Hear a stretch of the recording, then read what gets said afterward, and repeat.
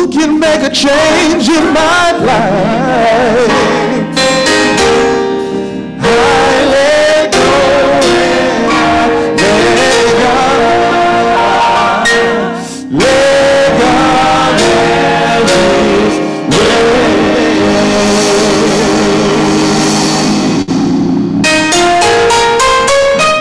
Just let Him have His way. I know it seems like things are against you right now, but I'm a witness. You'll see it through whatever your trial or situation. Just wait on the Lord and He'll renew your strength to carry you through. I know I ain't by myself. I ought to have some grown people that are witnesses out there this morning. Worrying about how the story ends. Don't worry about it. But how many know you gotta listen to Him though? Let it happen in your life. I start worrying about baby. Forget about the past. Come on.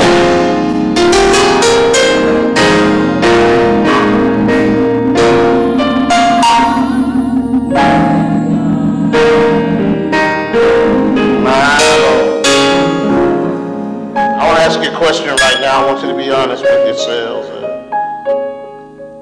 Nobody knows the answer but you. If you use that song as a guide to a relationship, how many, don't raise your hand, don't look around, how many of you really know how to let go?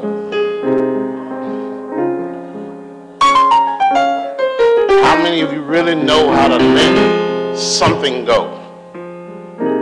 Because in truth, you can't let God and hold on at the same time.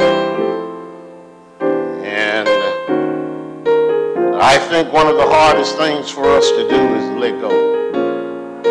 Stop trying to control the narrative, control the process.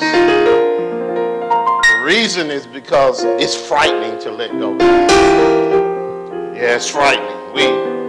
We want to control as much as we can control. And when it gets beyond our reach, we are completely at the mercy of the Lord. But that's where you want to be. That's where you need to be. Yeah, let's be honest with ourselves. Some of us still think we're smart enough to handle every problem we got. Or we got resources enough to handle every problem we got. I got connections enough to handle it. I can fix it.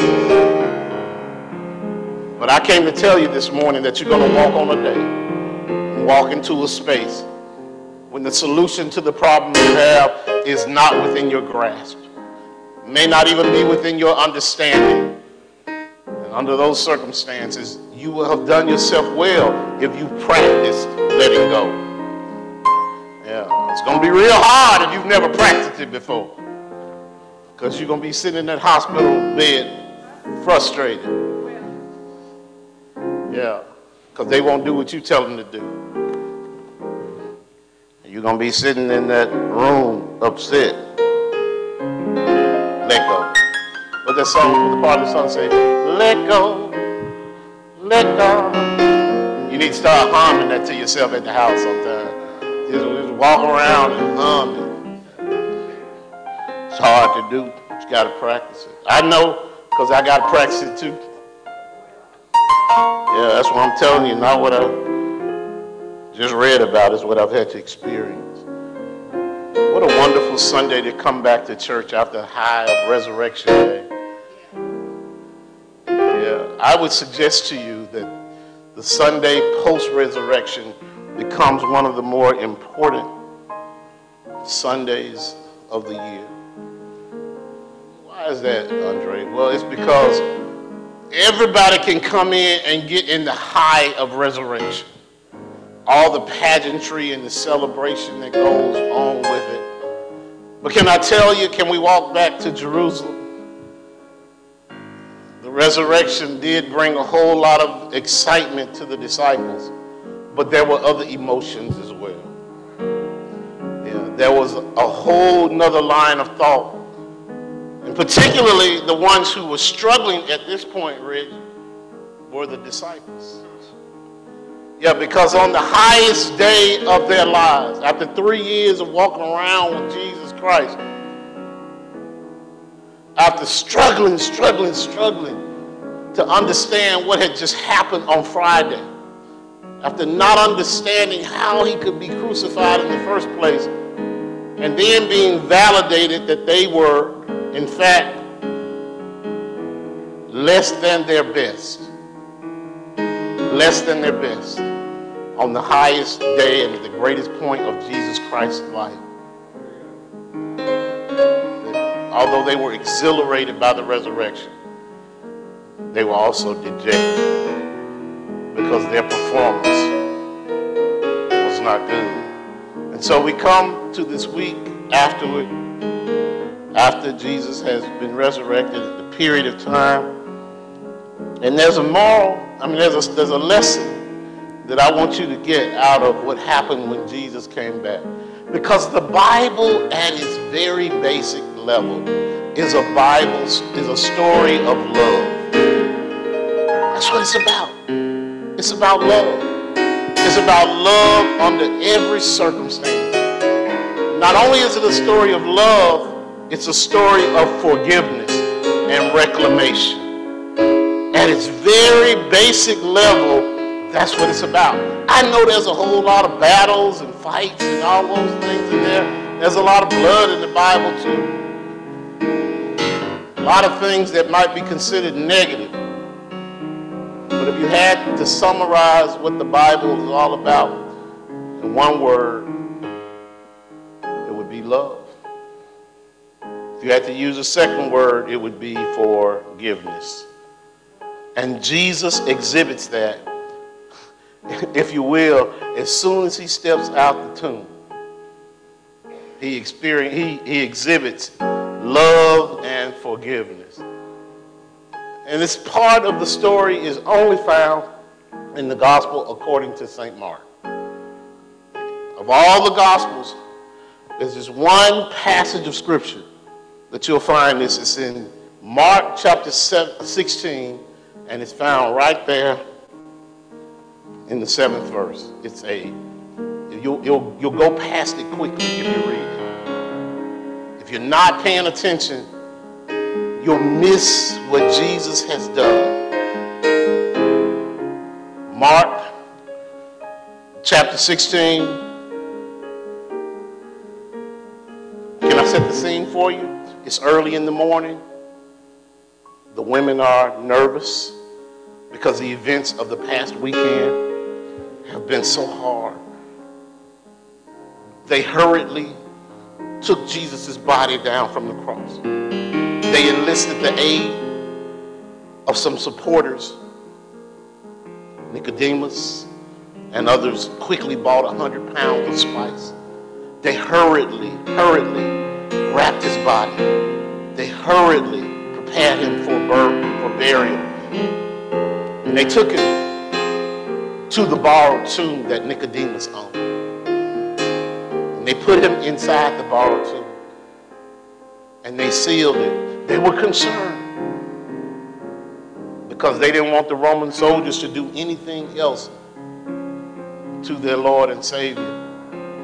But also the Roman soldiers were concerned.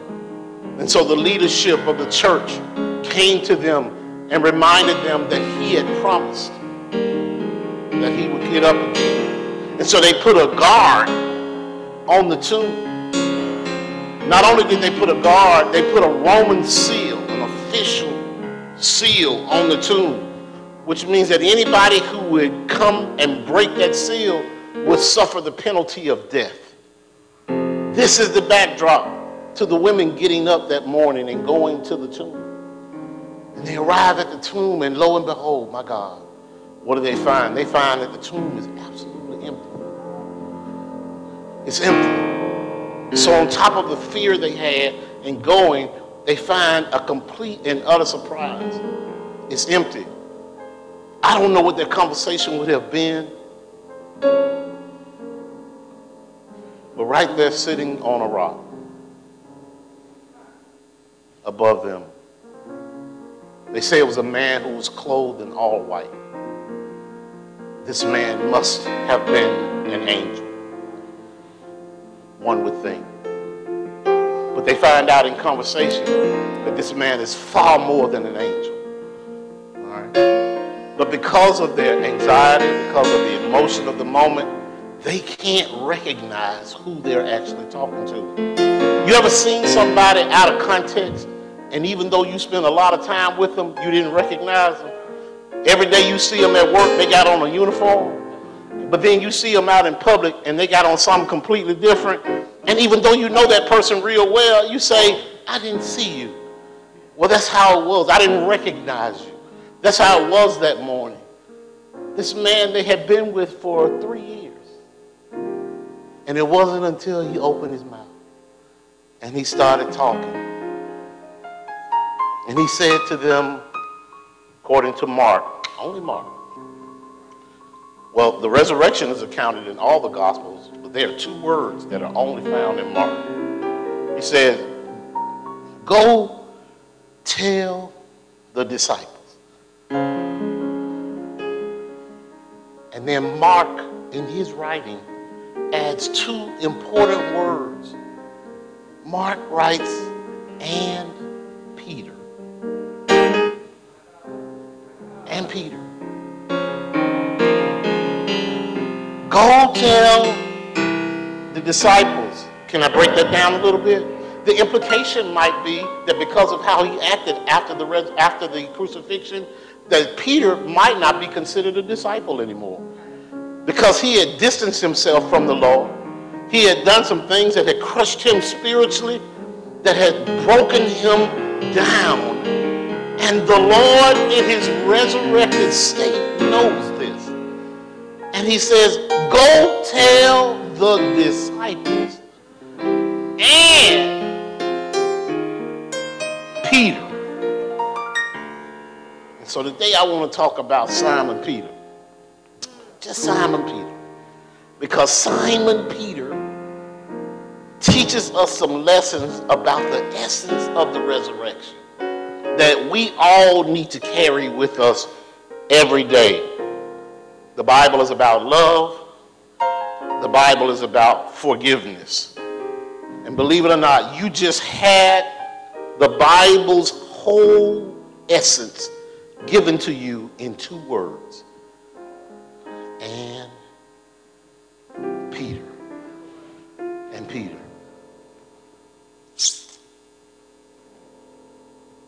John 21, verses 15 through 19. Go ahead and turn to that while we continue in this, because it's going to be a backdrop. Jesus has sent the missive. The tweet is gone. Everybody meet us at the place. Everybody come on out. By the way, Peter, you come on too. John 21, verses 15 through 17. Jesus has reunited with the disciples. Music in the background. You can hear it softly. There's a party going on right here. Celebration to last throughout the year. You can hear it. Everybody's excited. Everybody's bubbly. Peter is off guard. He doesn't know how to deal with this situation because the last interaction he had with Jesus Christ was at the most crucial point in Jesus' life. If I transport you back to the scene, this is where in the movie they do the flashback. And what you'll hear on the soundtrack is a cock crowing. And then they'll swing the camera around to Peter. And Peter stands there looking guilty. And he looks, according to Luke in his narrative, at Jesus Christ. And suddenly Peter is reminded that Jesus told him, you will deny me 3 times this night.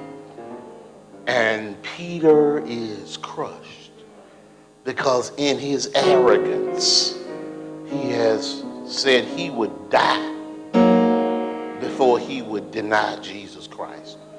And he stands there, and the one who's dying is Jesus, being beaten and mistreated. And Peter, Freddie, doesn't even have enough courage to identify himself with Jesus. See, he acted like he didn't even know Jesus.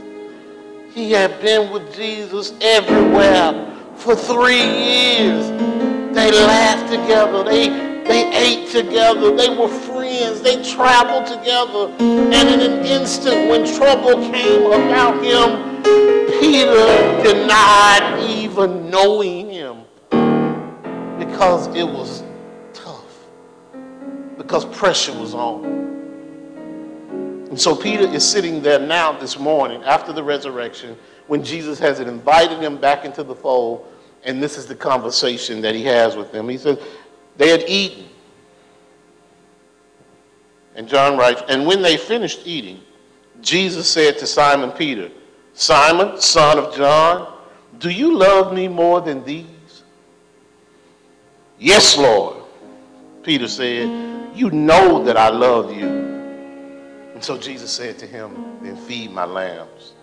And then again, Jesus said, Simon, son of John, do you love me? And he answered, yes, Lord, you know that I love you. And Jesus said, then take care of my sheep. The third time he said unto him, Simon, son of John, do you love me? And then John does some editorializing in his writing. He says, how could he know that? He says, Peter was hurt. How could he know Peter was hurt except for the look on his face, the reaction of his body when he responded? He said, Peter was hurt because Jesus asked him the third time, do you love me? And he said, Lord, I'm sure he raised his voice a little bit. Lord, you know all things. And you know that I love you. And Jesus said, feed my sheep. Verily, or very truly, I tell you, when you were younger, you dressed yourself and when you were and went where you wanted. But when you were old, you will stretch out your hand and someone else will dress you and lead you where you do not want to go. And Jesus said this to indicate the kind of death by which Peter would glorify God. Then he said to him, follow me. Commission. That's a commission. That's a commission. The whole dialogue is Jesus reinserting Peter into the good news narrative. Reinserting Peter into the project of saving lives. Watch this now. When you were growing up, do any of y'all ever remember using the statement, I wish I could have a do-over? Yeah, a do-over. Yeah, you playing with your friends and something happens. You say, no, man, let me do that over again. Let me do that over again. Yeah, usually it was during playtime that you use the term a do-over. I guarantee you that there have been some times in your life you wish you could have a do-over. You could do something different than you actually set about doing the first way.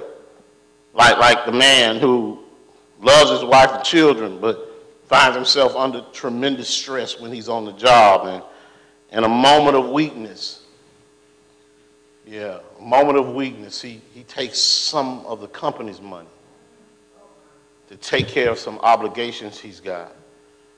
And in that moment, he ruins not only his job and his reputation, but instead of making things better for his family, he makes it worse. I guarantee that man wishes he could have a do-over. Yeah. The 16-year-old who's been on the phone texting the little guy or girl they like, Each text gets more and more intimate. Each text, there's more and more affection. They start out simply using their own names, and by the end of the second month, they now have pet names for each other. Bae, my love. More and more intimate. I wish I could see you. Wish I could be with you. Meet me after school. I'm going to tell my mama I'm going to the store with my friend. You tell your mama something like that too, and instead of going where they say they were going, they meet up. And because the emotions at that age are so high, because the feelings can be so strong, and because the judgment can be so awful, they end up spending a little more intimate time with one another than they should have. And things get way out of control, even though they thought they were in control. Yeah, they were out of control. A few months later, the rhythm of her biological clock is completely off. She realizes that something has happened and her world has changed. And his as well. Because they have just started on the street to being a parent. And I guarantee you, if they could say it to you right now, they would want a do-over. A do-over. 30% of Americans will tell you flat out that they focus on things of the past that they can never change. This leads to most of the anxiety we feel in our community. Much of that anxiety comes from something every day that you dwell on that you will never, ever, under any circumstance, be able to alter or change. Yeah, and if we're honest with ourselves, we can say right now, get it over with. Say, I regret doing that. And you wish you could yell a do-over, but life don't always bring it. A do-over, yeah. We built do-overs into our sports. It's part of the game. Part of the game. Build a do-over into it. In golf, they call it a mulligan. Yeah. Amateur golfers start out the game buying mulligans. If you go to a golf tournament, let me go ahead and buy 5 mulligans. It's part, they raise money doing it. They know that people are going to be so awful in their game that they're willing to buy 5 mulligans or whatever, so that when they hit a bad shot, they can use a mulligan, and that gives them the ability to do what? Hit it again, do it over. Yeah, basketball, we build it in. It's called a free throw. Built into the game. That's all a free throw really is. It's a penalty for blocking someone from making a valid shot, and because you blocked them or prevented them from making a valid shot, they get a do-over. It's called a free throw. Same thing happens in baseball. It's called a walk. Yeah, you could have gotten to the base if the pitcher had thrown the ball in the acceptable range. Then you would have had the opportunity to swing and hit it. But because he keeps violating the acceptable range rule, you end up getting a walk. All right? All that is a do-over. All right? Soccer, you get a free kick. Yeah, same rule, same principle. And if we are honest with yourself, we can get off the playground and come into your ground right now. Because there are some adult situations, but you can create a list of past regrets. You could do something over too. Perhaps you would watch what you say. Yeah, oh, I wish I could do that over. Yeah, it's a funny thing about words. Once they come out, they are powerful. And they have consequences, and you cannot pull them back. Yeah, How about this? Anybody decide we find different friends? Yeah, you know the ones that folk told you don't hang with them, and you gonna be grown. You're gonna hang with them anyway until that moment in time when you riding along with the friends they told you not to hang with, and trouble gets in the car too. Yeah, and you wish at that point in time I could do this over. Yeah, how about not drinking? Yeah, not doing drugs. Let me tell you right now, there's something that's stalking our community right now. You don't get a do-over. You don't get another chance. You take it, and it's game over. Yeah, it's called fentanyl. And just a little bit of it will end your life.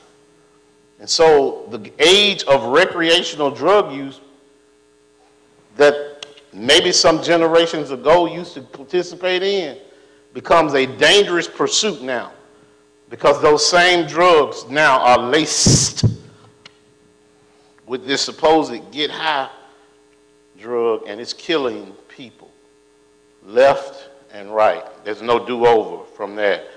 Wait until I get married. Be more honest. Some of us wish we could go back and finish school. Can I get a do-over? Some of us wish we could spend more time with the family, always taking for granted that there'll be a tomorrow and we'll get a chance to do it. And the truth of the matter is sometimes tomorrow doesn't come in relationships. But in the game of life, there's no do-over rule. And Jesus Christ brings it to our attention in this situation that he controls life. And because he controls life, he can also give you another chance. And and somebody in here ought to say amen to that, because you sitting here fresh off another chance. I ain't even talking about no second chance. Yeah, I said another chance, because you burned up second chance years ago. Yeah, we can't even start counting the chances that God has blessed you with. Yeah, it's been over and over and over again. How many times have you said I ain't gonna never do that no more, and you lost count of how many times you said I ain't gonna do that no more? God has blessed us. But watch this now. Based on the scripture that we see, what we find from Simon Peter and his interaction with Jesus Christ is that with Peter, he helps us understand that in a relationship with the Lord, a second chance is possible. A second chance is possible. Even though we may fail God miserably, even though we may fail God personally, yeah, even though we may fail God intentionally, a second chance is possible. Why do I say that? Because Peter intentionally failed the Lord. It doesn't matter that his motivation was fear of personal safety. These folk around here crucifying people. Yeah, what am I going to jump up and say I know Jesus for? They'll be crucifying me. There's already two other dudes on the cross with him. Why do I need to have myself put on the cross when all I got to say is I don't know him. I don't know him. And now I want you to know this now. We're concentrating on Peter in this message because he is the one that Jesus particularly specifically concentrated on in this after resurrection time. But all the disciples, almost to a person, not every one of them, John stayed true. He stood at the cross with him.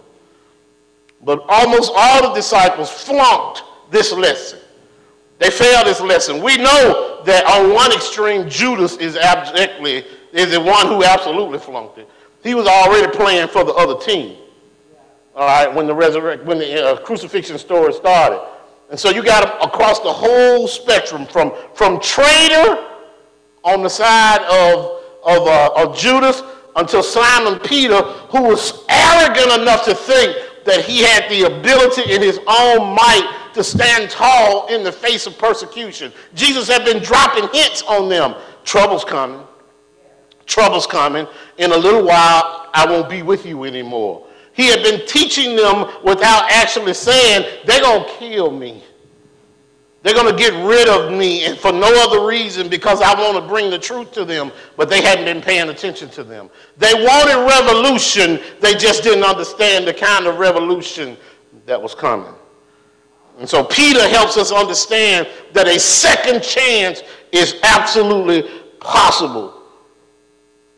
Just before the hour of Judas's betrayal, Jesus told them all that they would leave him. Watch this. He said, then Jesus said to them, Mark 14:27, all of you will be made to stumble because of me this night, for it is written. And then he used a quote from Zechariah, said, I will strike the shepherd and the sheep will be scattered. He was telling them over and over again that something is about to happen. And so they all fled Jesus, all ran away from him, trying to protect themselves. Listen, you can't be mad at somebody for trying to take care of themselves. You can't, honestly. It's self-preservation is an instinct that we have. The only problem is don't stand up in front of the world and tell everybody you're down for me. Don't stand up and boast and brag and say what you will do and how you going to be. I'll be with you. I'm your ride or die, Jesus. It's me and you. And then when the going gets going, you beat everybody out the door. You holding the door for everybody else to come out. And I think that's what Jesus is trying to make sure we understand. You can fail him like that. You can be the worst one to fail him, and you still have the opportunity for a second chance. That's the kind of Jesus we love and serve. He is that forgiving. Think about it now. As much as he prayed for the folk crucified, he was willing to forgive the ones who had him on the cross. The man nailing his hand to the cross, Jesus was praying for it. And surely if he'll pray for that man, he'll pray for Peter, who at the very least was nothing more than just scared. The worst sin Peter committed was in thinking that he was in it all by himself. He had forgotten to use the very principles that Jesus Christ taught him to use. He didn't to pray. He didn't ask the Lord to help him deal with the circumstance he found himself in. Instead, he used all his own power to deal with the situation. Can I go back to the song? He didn't let go and let God. He depended on Peter. And so we see that in this passage of scripture that Mark records, Jesus has to bring Peter back into the fold. Y'all now, it'd be different if we weren't talking about somebody else. That's why I think the Bible is so careful in this instance to identify Peter as the one. You know, Peter is the biggest personality among the disciples. He's the loudest. Yeah, he's the one who speaks up whenever something's going on. John wants to be that person, which is why John identifies himself as the beloved disciple. Yeah, he's the one who claims that for himself. But if you look at the narrative, it's actually Peter. Peter is the one who is the leader of the bunch. Yeah, and if you go study through the scriptures, you'll see how Peter is identified. When the Lord is first introduced to Peter, his name is Simon. The Lord is brought to Simon by his brother. And Simon and Jesus hit it off so well that Jesus renames him. He gives him a nickname. And the nickname that he gives him is Peter. All right? But it means rock. In other words, we're friends already. And throughout scripture, you can see the Lord bringing Peter along and helping him grow. Jesus tells Peter, stop fishing for fish and come be a fisher of men. This is Jesus' relationship with him. Peter is so close to Jesus that he actually takes him on the most significant journeys of his ministry. It's on the mountain of transfiguration that Peter is allowed to go to this sacred spot with Jesus. This is the Peter I'm talking about. This is the same Peter who is also privileged to be with Jesus Christ whenever he goes on any special journey. This Peter has grown so close to the Lord Jesus Christ that when they're all in a boat one night going across the water, everybody else in the boat is afraid, and Peter looks out on the water and sees somebody walking, and nobody else in the boat recognizes the fact that it's the Lord except Peter, and Peter loves him so much that he steps out the boat onto the water. He has enough faith that if that's Jesus, I ought to be able to walk out there to him. Peter looks up out the haze of the water and he said, Lord, is that you? And Jesus loves him so much, he says, come. In other words, the water I'm walking on, you can walk on too. And for a split second, Peter has enough faith to step out on the water and walk on the water like Jesus Christ. But he forgot to let go. He forgot to let go. And he took his eyes off the prize. And this world pulled him down. Again, imagine if he had just kept his eyes on Jesus. Peter would have been the second man in recorded history to walk across a whole lake. Instead, he goes down in history as the man who almost walked on water. But that's Peter.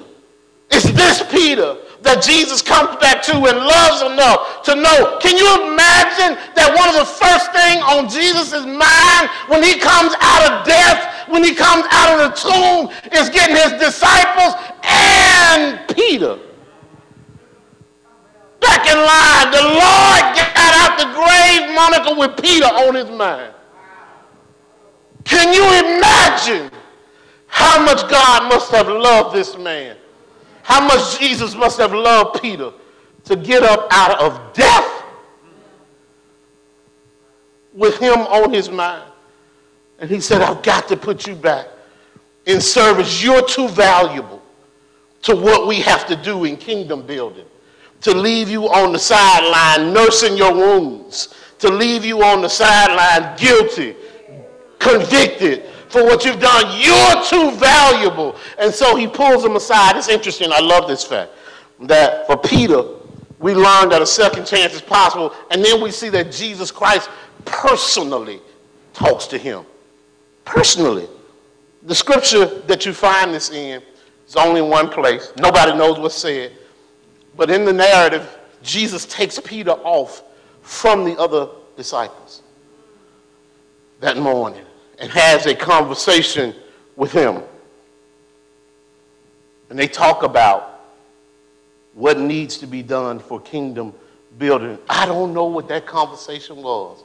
And I came to tell you today, you need to put yourself in a position for the Lord to take you off and have a conversation with just you.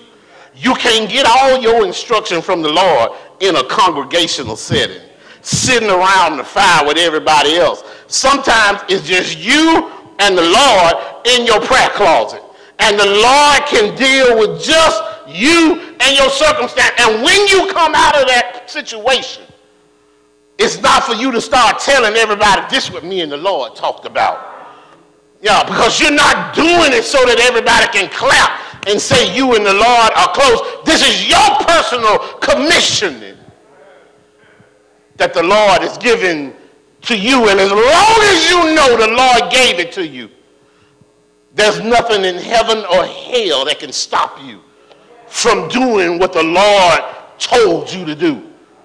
When you know the Lord is on your side, when you know the Lord gave me this job, y'all can do whatever y'all want to do, but I know who's taking care of me. And that's why not only do we know a second chance is possible, we know how freeing a second chance can be. Yeah, this Peter who had wept was now free of all the emotional restrictions that had come with what he said that day. He's been given a heavenly do-over from the master. And said, now, come on, let's get you back in the game. Scripture says when he denied him, it crushed him. And so Jesus came to pick this flower up and put the fragrance back in him so that he could go out and help other folk. The second chance brings the freedom that the crushing bad choices have made. You got to get past what you did on yesterday. The Bible has told us time and time again that Jesus loves us. Yeah, but it's not until you actually go through sometime that actually comes to life for real. You start to really feel it. You know, you get this, yeah, I know Jesus loves me, but it's not real to you till you've been in something. And then Jesus can show you just how much he loves you. And sometimes, can I get real with you? Sometimes this life crowds Jesus out of our lives. Oh yeah, we get so much stuff in our life that we don't need Jesus no more. No, we're so surrounded by the blessings of our relationship that we forget that it's Jesus who made it possible in the first place. We still think us good enough to make all this happen. But it's been him behind the scenes making it happen all along. Can I tell you? Yeah. You forget to say thank you, Lord. We forget to say thank you, Lord, when you swing your leg out the bed that he gave you. Yeah. When you walk across the floor of the house that the Lord gave you, that he blessed you with. When you brush in the teeth, that he gave you a dental plan to be able to get straightened out. You forget to say thank you, Lord, for the insurance and for access to a dentist who can do this for me. You know, on their own, your teeth would have been out your mouth a long time ago, but Jesus.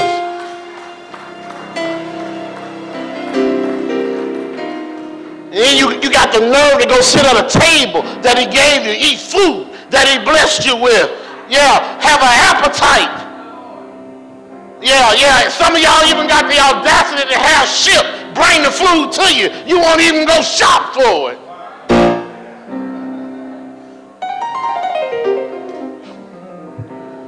Yeah. You go in the closet and put on the clothes that you can now fit in because he gave you money enough to get a gym membership. That you can get in the car that he blessed you with and drive to. Somebody ought to hear me in here now. At every turn, it's another blessing. And yeah, you think it's your 401k, or you think it's your retirement account, or you think it's your job that's keeping you in this place. The job you didn't apply for and don't have due.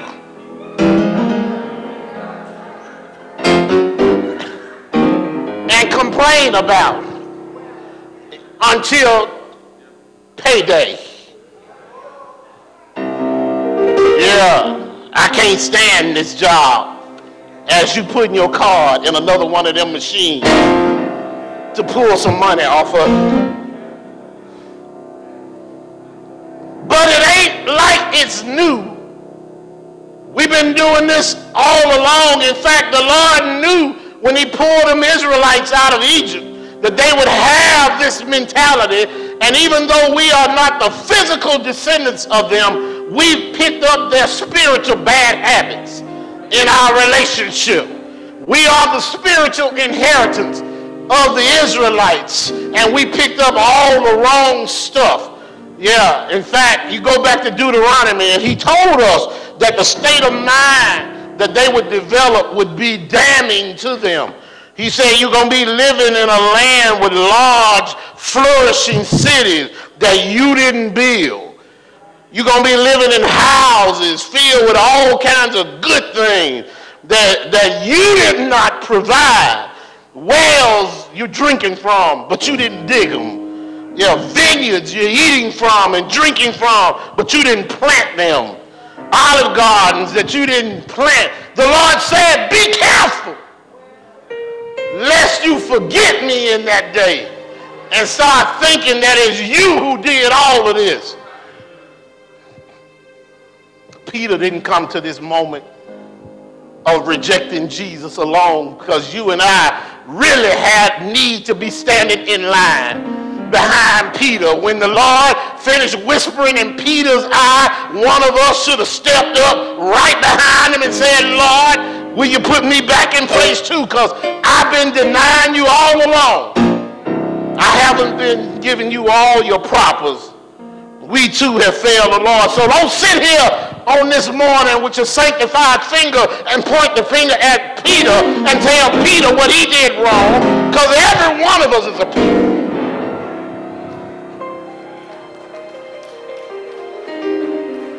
And we need the freedom that comes with a second chance. And it brings that to us. The last thing I need to tell you is this, and I'm out of here this morning. Peter found out that morning that not only is a second chance possible with the Lord, not only is it freeing from the Lord, he found out that morning that a second chance is empowering. Oh yeah, oh it's empowering. Yeah, I don't know what you thought your job was for the Lord. I don't know what Peter imagined he would be doing for the Lord, but he had no idea that the Lord was going to send him on the kind of odyssey that he sent him on. And it all started right there with Peter. Look, watch this now. Sometimes the conversation don't even start out right. He said, Peter, do you love me? That doesn't sound like the beginning of a commissioning. When you usually get commissioned, Mason, somebody walks in front of a high official like you, and they raise their hand like this, and you start giving them a charge, and they say, I do. But that's not how Jesus Christ does it. Jesus said, because he said, if you love me, then you'll keep my commandments. If you love me, then you'll do the things that I want you to do. I don't care how much I love America and the things that America comes to, they don't treat me like the Lord. Yeah. And so the commissioning that I've had from the United States of America ain't really got nothing to do with love. It's got to do with obligation. Yeah. But Jesus asked Bobby, do you love me? Do you love me? And Peter, you know, said, yeah, Lord, I love you. I love you. In fact, can I break it down? He said, Peter, do you love me more than these? Sitting around the other, he pointed to the other disciple. Do you love me? Have you elevated your affection for me more than your brothers sitting around here? This is what Jesus said. Yeah, that kind of brotherly love, you know, that philos love, brotherly love. You know, Philadelphia, the city of brotherly love. Yeah. Do you love me more than these folk? And it was easy for him to say, Lord, you know I love you. Yeah, and I love you more than my brothers around here. And he said, well, if you do, then feed my lambs. And then Jesus turned around again, and what you don't see in the King James Version or the NIV version of the scripture is that Jesus uses a different term. Yeah. And he says to him, well, Simon, son of John, let me take you back to where I know you from. Do you love me? And he said, yes, Lord, you know I love you. And then he said, well, then take care of my folk. Take care of them. In other words, more than just love them, work for them. Do for them. Peter thinks that's the end of it, but Jesus ain't finished. He turned around one more time, and a third time, and he irritates John. He said, Simon, do you love me? And then Peter has the audacity to jump back in his old shoe, popping off at the mouth, as President Obama would say. He said, man, you know everything. Man, you know everything. Since you know everything, you ought to know I love you.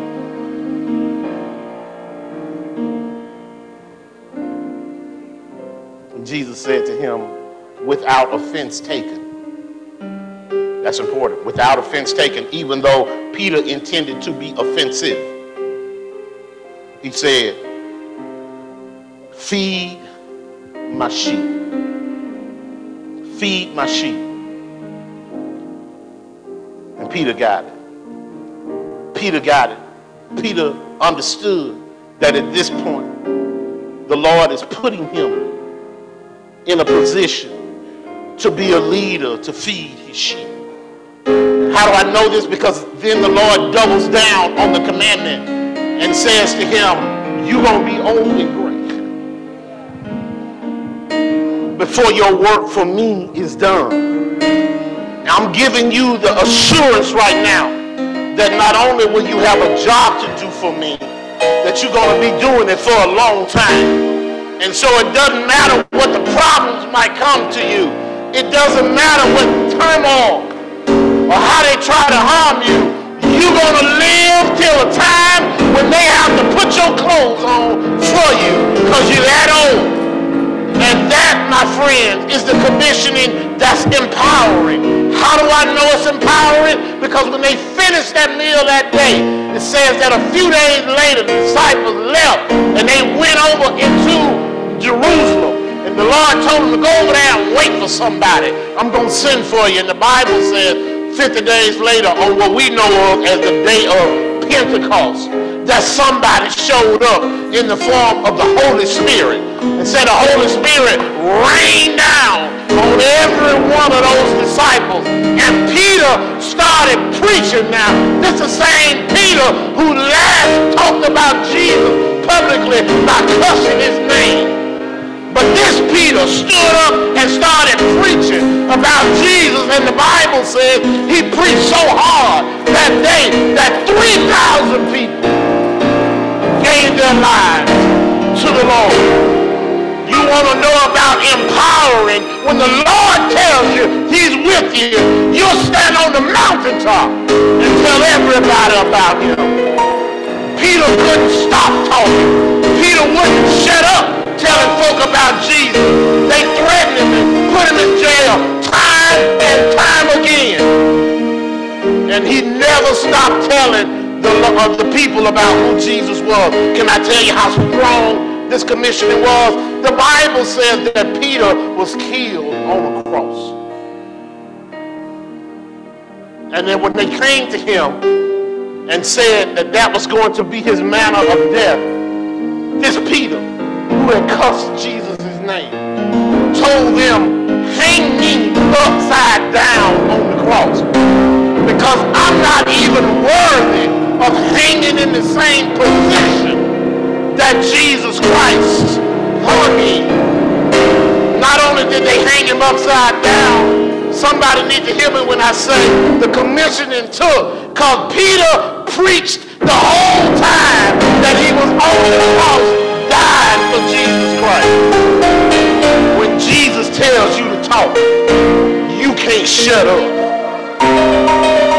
Not even when they're killing you, you won't shut up. And I came to tell you that forgiveness is available to you today. All because of Peter. Somebody here today has been struggling with some of life's issues.